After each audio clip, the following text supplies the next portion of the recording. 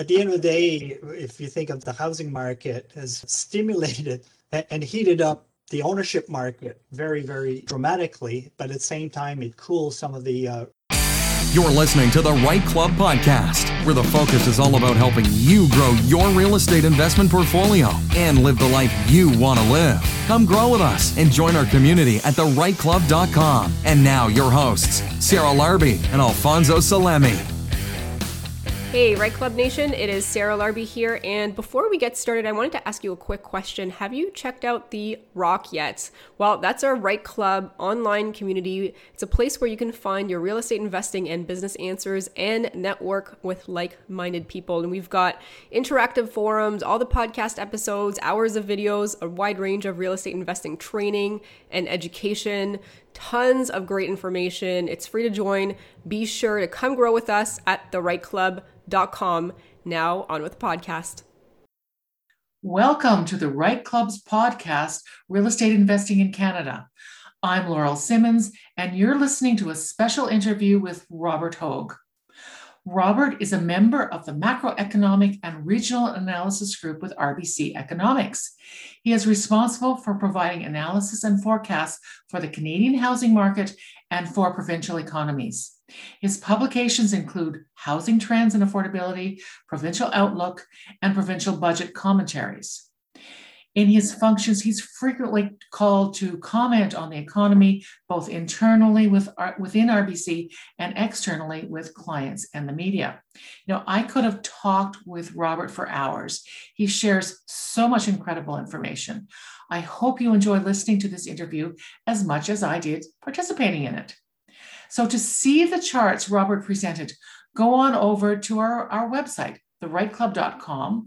Sign in, it's free, and you can watch Robert's interview. And while you're there, poke around. We've updated the website and we have wonderful things for you to discover. So now, let's go to the interview. This is part one of a special podcast with guest Robert Hogue. This is the main presentation. To hear the questions and answer session, listen to part two. Hi, everyone. I am really pleased to introduce Robert Hogue, Senior Economist with RBC. Robert was going to be speaking at our event tomorrow night, because I'm recording it the day before our event that you're watching this at now. But because of the provincial budget, he was unavailable, but he has kindly offered, and we took him off on that offer. He's kindly offered to give us a presentation now, and we've got lots of questions. We've sent some questions on to Robert that came in from you, the members of our community. So thank you very much for doing that. And Robert, really looking forward to this. This is going to be fun. I know you've got some great information to share for us. So I'm going to hand it over to you. And now we're going to take a quick break to hear from one of our sponsors. Hey, Right Club Nation, it's Sarah here. I wanted to take a moment and talk to you about private money for mortgages. As you've been building your real estate team, it is critical that you have a good source of private money, both for borrowing, but also to lend out should you want to make more money on your money. Have you been perhaps turned down for a mortgage or reached your max capacity in your borrowing power? Or are you buying distressed properties to BRRRR or to flip that may not initially qualify with a regular bank type of lender? Or maybe on the other hand, you have money that you wanted to loan out on your terms rather than making the measly percentages that the banks are offering you. Well, Private Money for Mortgages is actually a boutique mortgage brokerage that specializes in private mortgages for both borrowers and lenders. And Susan has over 25 years of experience in real estate investing, and her brokerage specializes in connecting borrowers and lenders to one another. And she's got many solutions for you. She says, when the bank says no, we say yes. So reach out at 1-800-932-0437 or 519-342-7295, or visit privatemoneyformortgages.com, and that's the number 4. Right Club Nation, remember, as you build your real estate portfolio, chances are you will come to a point where bank-funded mortgages are no longer an easy option. Or you may need a short-term loan for a first mortgage for a flip or a BRRRR, or maybe a second mortgage to consolidate debt. That is when they can help by providing different types of solutions. And also, as a bonus offer, Susan said, mention this podcast when you connect with her and her team, and they will cover the cost of an appraisal for you to a maximum of $500. So either call at 1-800-932-0437 or 519-342-7295 or the website privatemoneyformortgages.com. And now back to the show.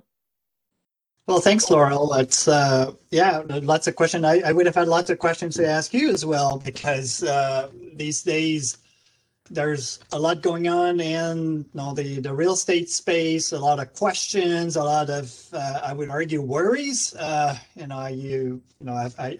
forget how many times I've been asked, are we going to see governments step in and start cooling the housing market? And it definitely is an option, and increasingly we think that's an option that governments should take on. So yeah, we are a very, very, I would say, maybe weird junction. Who would have thought just 10 months ago that we would be now still in the pandemic, still with high unemployment across Canada, talking about an overheated housing market, and let's call it a housing bubble, and not just in Toronto or Vancouver. We're seeing signs of overheating in many parts across the country. So I just want to walk you, before we go into the Q&A, walk you through a little bit of our thinking on the market, the economic kind of landscape that has led to this, to where we are today, and a little bit as well on our thinking where things are going for the housing market in particular. And I can broaden maybe in a Q&A, talk a bit more in the other parts of the real estate space, because as you know, there's there's a lot of contrast depending on which part of commercial real estate, for example, what we're talking about here. So let me just start in my PowerPoint here, because I just want to illustrate my talk here with some slides.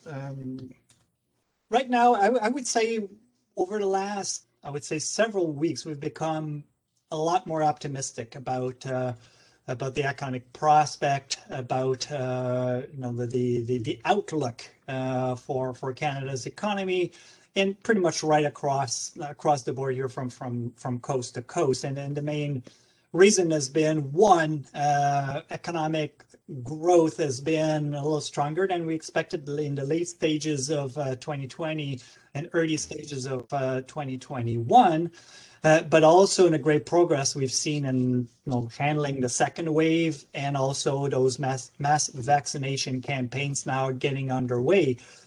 So we've just upped our economic outlook. Now we think that Canada's economic growth will exceed 6% this year, which at face value looks super strong, but really it's much more of a reflection of where we were a year ago in 2020, how deep the hole was last year. So it's a rebound.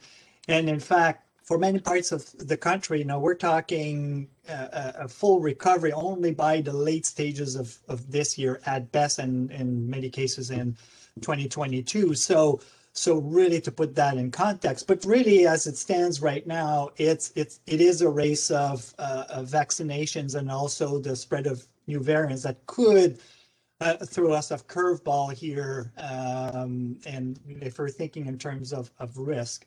But so far, our base case is that vaccination is going to win the day. A third wave will be contained, but then again, I'm only an economist here. I'm not an expert in public health, a public health expert here.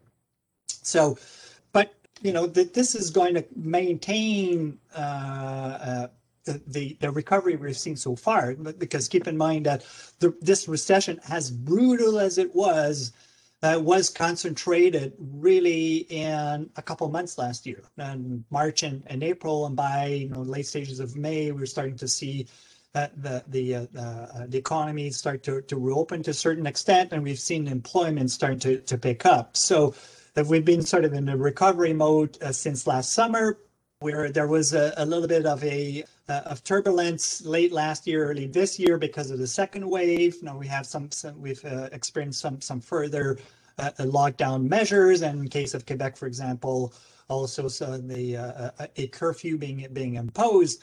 But as now that the second wave seems to be under control, and hopefully the third wave remaining under control, we expect this recovery to continue. And why did we see this fairly significant rebound from last spring? Well, one, of course, when the economy reopened, it allowed economic activity in certain sectors to pick up again. But also, it's the fact that as brutal as the economic shock was, the policy response has been as extraordinary. And here I'm not talking about a few billion here or there. I'm talking here in Canada of hundreds of billions of dollars worth of support that's been provided from all levels of government, but particularly the federal government, that really moved the needle. And if you want to put it in the terms of the economy, in terms of GDP, like really moved the needle here. So exceptional policy support. And in fact, in hindsight, when you look at what the kind of transfers that were provided to household, they've been quite generous. I mean, I don't want to minimize here the hardship that many Canadians have felt through the pandemic and continuing as of today, but in aggregate, the support, the financial support that was provided turned out to be quite generous, and even in some cases, the CERB, for example, made some people even better off than they were pre-pandemic. So very strong support coming from government. Also, so when you think of the economy, there's two main policy levers here. There's a fiscal policy, which I just talked about, but there's also the monetary policy that is under the control of the Bank of Canada, and clearly the Bank of Canada from the get-go did all it could to set the stage for recovery. Of course, monetary policy won't be able to stop COVID from happening, but what it did, though, is that it kind of set the stage for once the economy reopens, that it would provide all the oil needed to get the engine running again. So what the Bank of Canada has done is that, well, on many fronts, but one of the main things that it has done is cut interest rates effectively to, well, in my book, to zero. It cut its policy rate, the overnight rate, to 1/4%. And not only that, it has pledged to keep it this low until, based on the last statements from the Bank of Canada, for a long time, until the early stages of 2023. Now, Bank of Canada might well change its mind between now and then, and in fact, we expect the Bank of Canada to start raise interest rate by the second half of next year. But nonetheless, I think the point is very low interest rate for a long period of time, and especially at the short end of the yield curve, so the short-term interest rate. Longer-term interest rate, we've in fact actually already seen a little bit of a pickup in recent weeks. Our view is that longer-term interest rates, long-term bond yields are going to continue to creep a little bit higher. We don't expect any spike on that front, so it should be manageable for the economy and the housing market more specifically. So very strong policy response, fiscal policy, monetary policy, going all out. And what this has done is that it's contributed, and quite surprisingly, has contributed to a spike in household savings. So those financial support ended up at the time when many Canadians were not able, and still to this day not able, to spend it as freely as what they would do normally. Think of, all the sectors are still closed, restaurants, the hospitality, airlines, all the travel has been effectively stopped or greatly reduced. So what Canadians have done is that they've built up their saving quite dramatically. We've seen the savings rate reach by far a record high in the second quarter of last year, but they've continued to savings continue to be very, very high since then, even though they've come down slightly. So strong buildup of savings that really was also a factor to get the economy going, and the housing market in particular. And the fact has been that the COVID-19 recession has been incredibly uneven. It's been uneven on very so many layers, from a regional aspect, from an industrial aspect, but also from an income distribution aspect. It's been mostly Canadians at the lower end of the income scale have been most affected initially, and I've seen the slowest recovery since last summer. Whereas those at the higher end of the income scale, the initial shock was not quite as brutal, and by now the employment level is back to pre-COVID levels. So. And now we're going to take a quick break to hear from one of our sponsors. Hey, Right Club Nation. We want to take a quick break from the podcast to introduce you to a longtime supporter of the Right Club and many members of the Right Club Nation, Mr. Dylan Suter of Elevation Realty. Dylan, take it away. Thank you so much for this opportunity. We, as Elevation Realty, are the sponsor for the real estate slot at the Right Club, and we have been attending since the second Right Club. We are an investment-focused, high-volume real estate team serving the Golden Horseshoe from Oakville down to Niagara. If you are looking to increase your cash flows, or you want to find an incredible opportunity, we deal with builders, we deal with off-market opportunities, as well as we are very creative and negotiate the best deal for even on-market opportunities. We've helped a number of clients with the Right Club find flips, single-family rentals, duplex conversions, 3- and 4-unit renovations, all the way up to large residential buildings with high cash flow.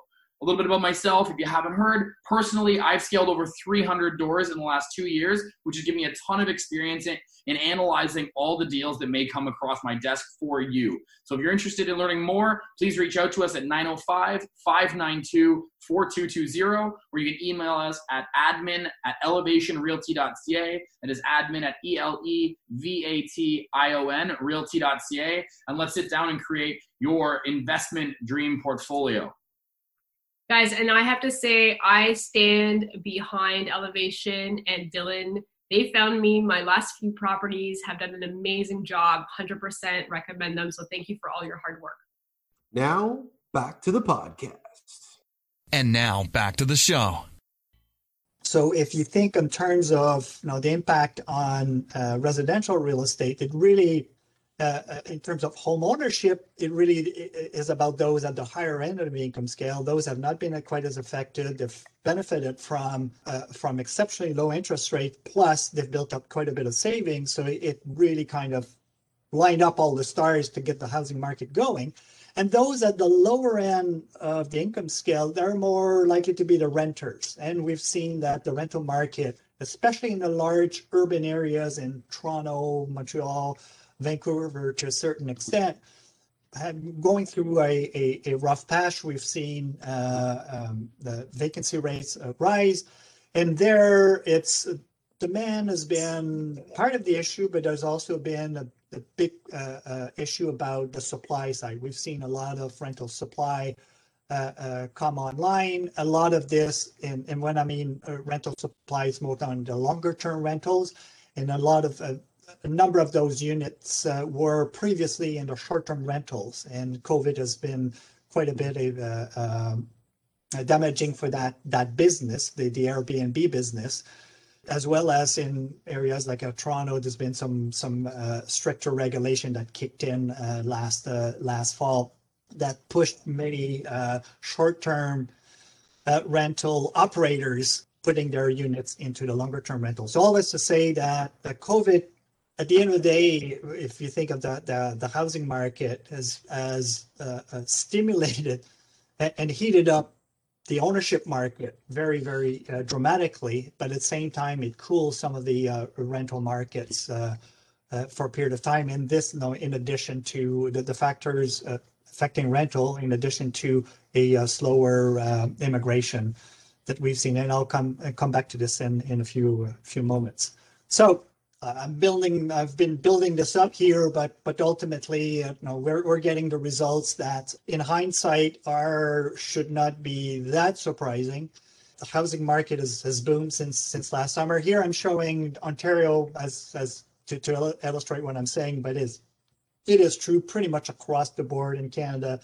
The existing home market has surged since last summer. We thought initially it might be just a flare up in the summer because we knew that pent-up demand had built through the spring, but it was clear by the fall that there was more than just pent-up demand here. It was fundamentally very, very strong demand, and the real the very interesting part here, the point here, is that this is not just a big city phenomenon here. This is not just Toronto or Vancouver or Montreal. This is, large parts of the country, smaller markets as well. Here I'm showing the kind of activity increases that we've seen across smaller markets in Ontario. You can, I can come up with something similar for many parts of Quebec and also parts of BC as well. So clearly this is beyond just a big city development here. The very strong demand exacerbated an issue pre-pandemic where supply was pretty low to begin with. And in fact, early in 2020, my main message to many people in the sector was, look, things are heating up. There's just not enough supply. This can only point to prices rising, not only rising, but rising faster. And indeed, through this pandemic, supply has come down even more. So when you compare to, say, a longer-term average, supply levels, so the inventories are exceptionally low in many parts of Canada, including Ontario and Quebec, and BC as well, and parts of Atlantic Canada. Very low inventories, obviously. When you have strong demand, low inventories, this is a recipe for prices to spike. Clearly, sellers are in the driver's seats right now, pretty much across the country, even in markets that were struggling prior to the pandemic, like in Alberta, for example, and in other parts of the prairies. Now it's pretty much a seller's market all around. Pressures are more intense in central Canada, parts of eastern Canada, BC, but nonetheless, pressures are building pretty much across the board.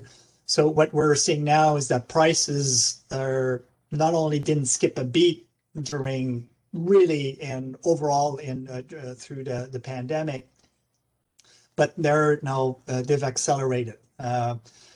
The main exception is on the condo side. I would say downtown condo segments, and it's largely a reflection of the rental market, because, as you know, there's a big chunk of the condo stock goes towards or serves the rental business or sector.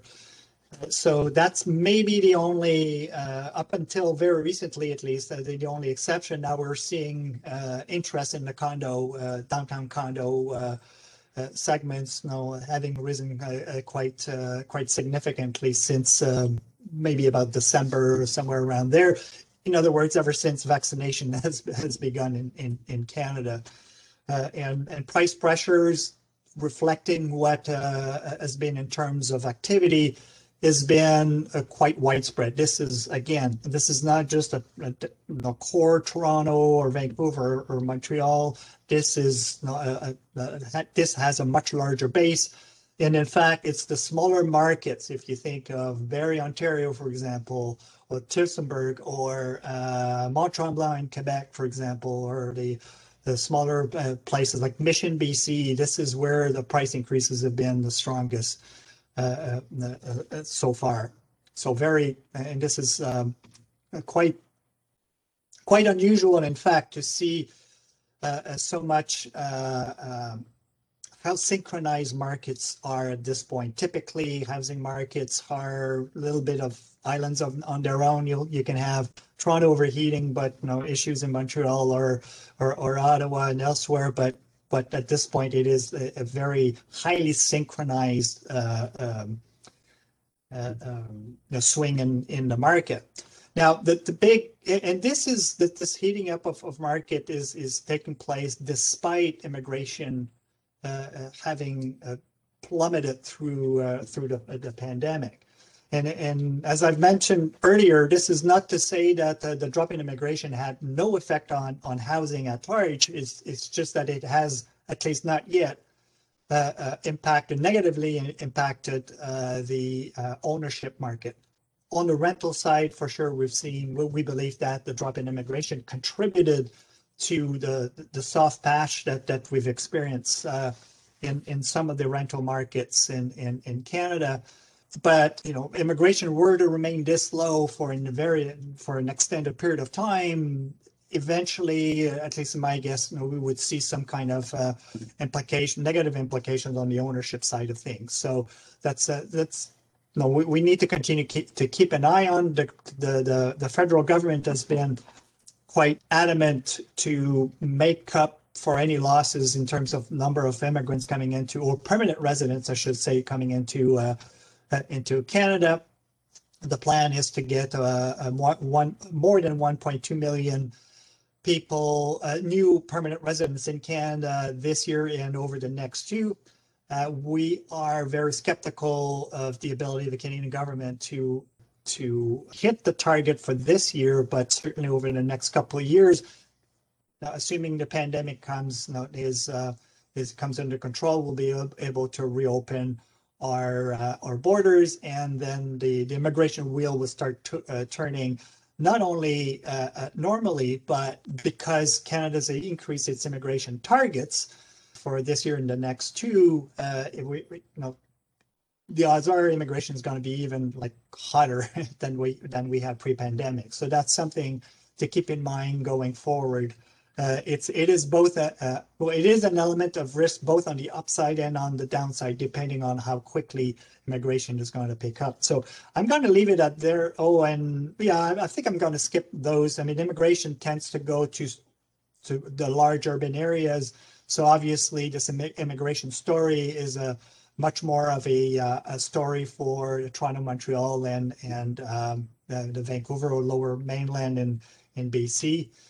Whereas and the movement of people within the same province tends to be more of an impact or an effect on some of those smaller markets in the periphery of the larger market. So I think I'm going to leave it here just to be mindful of leaving enough time for Q&A.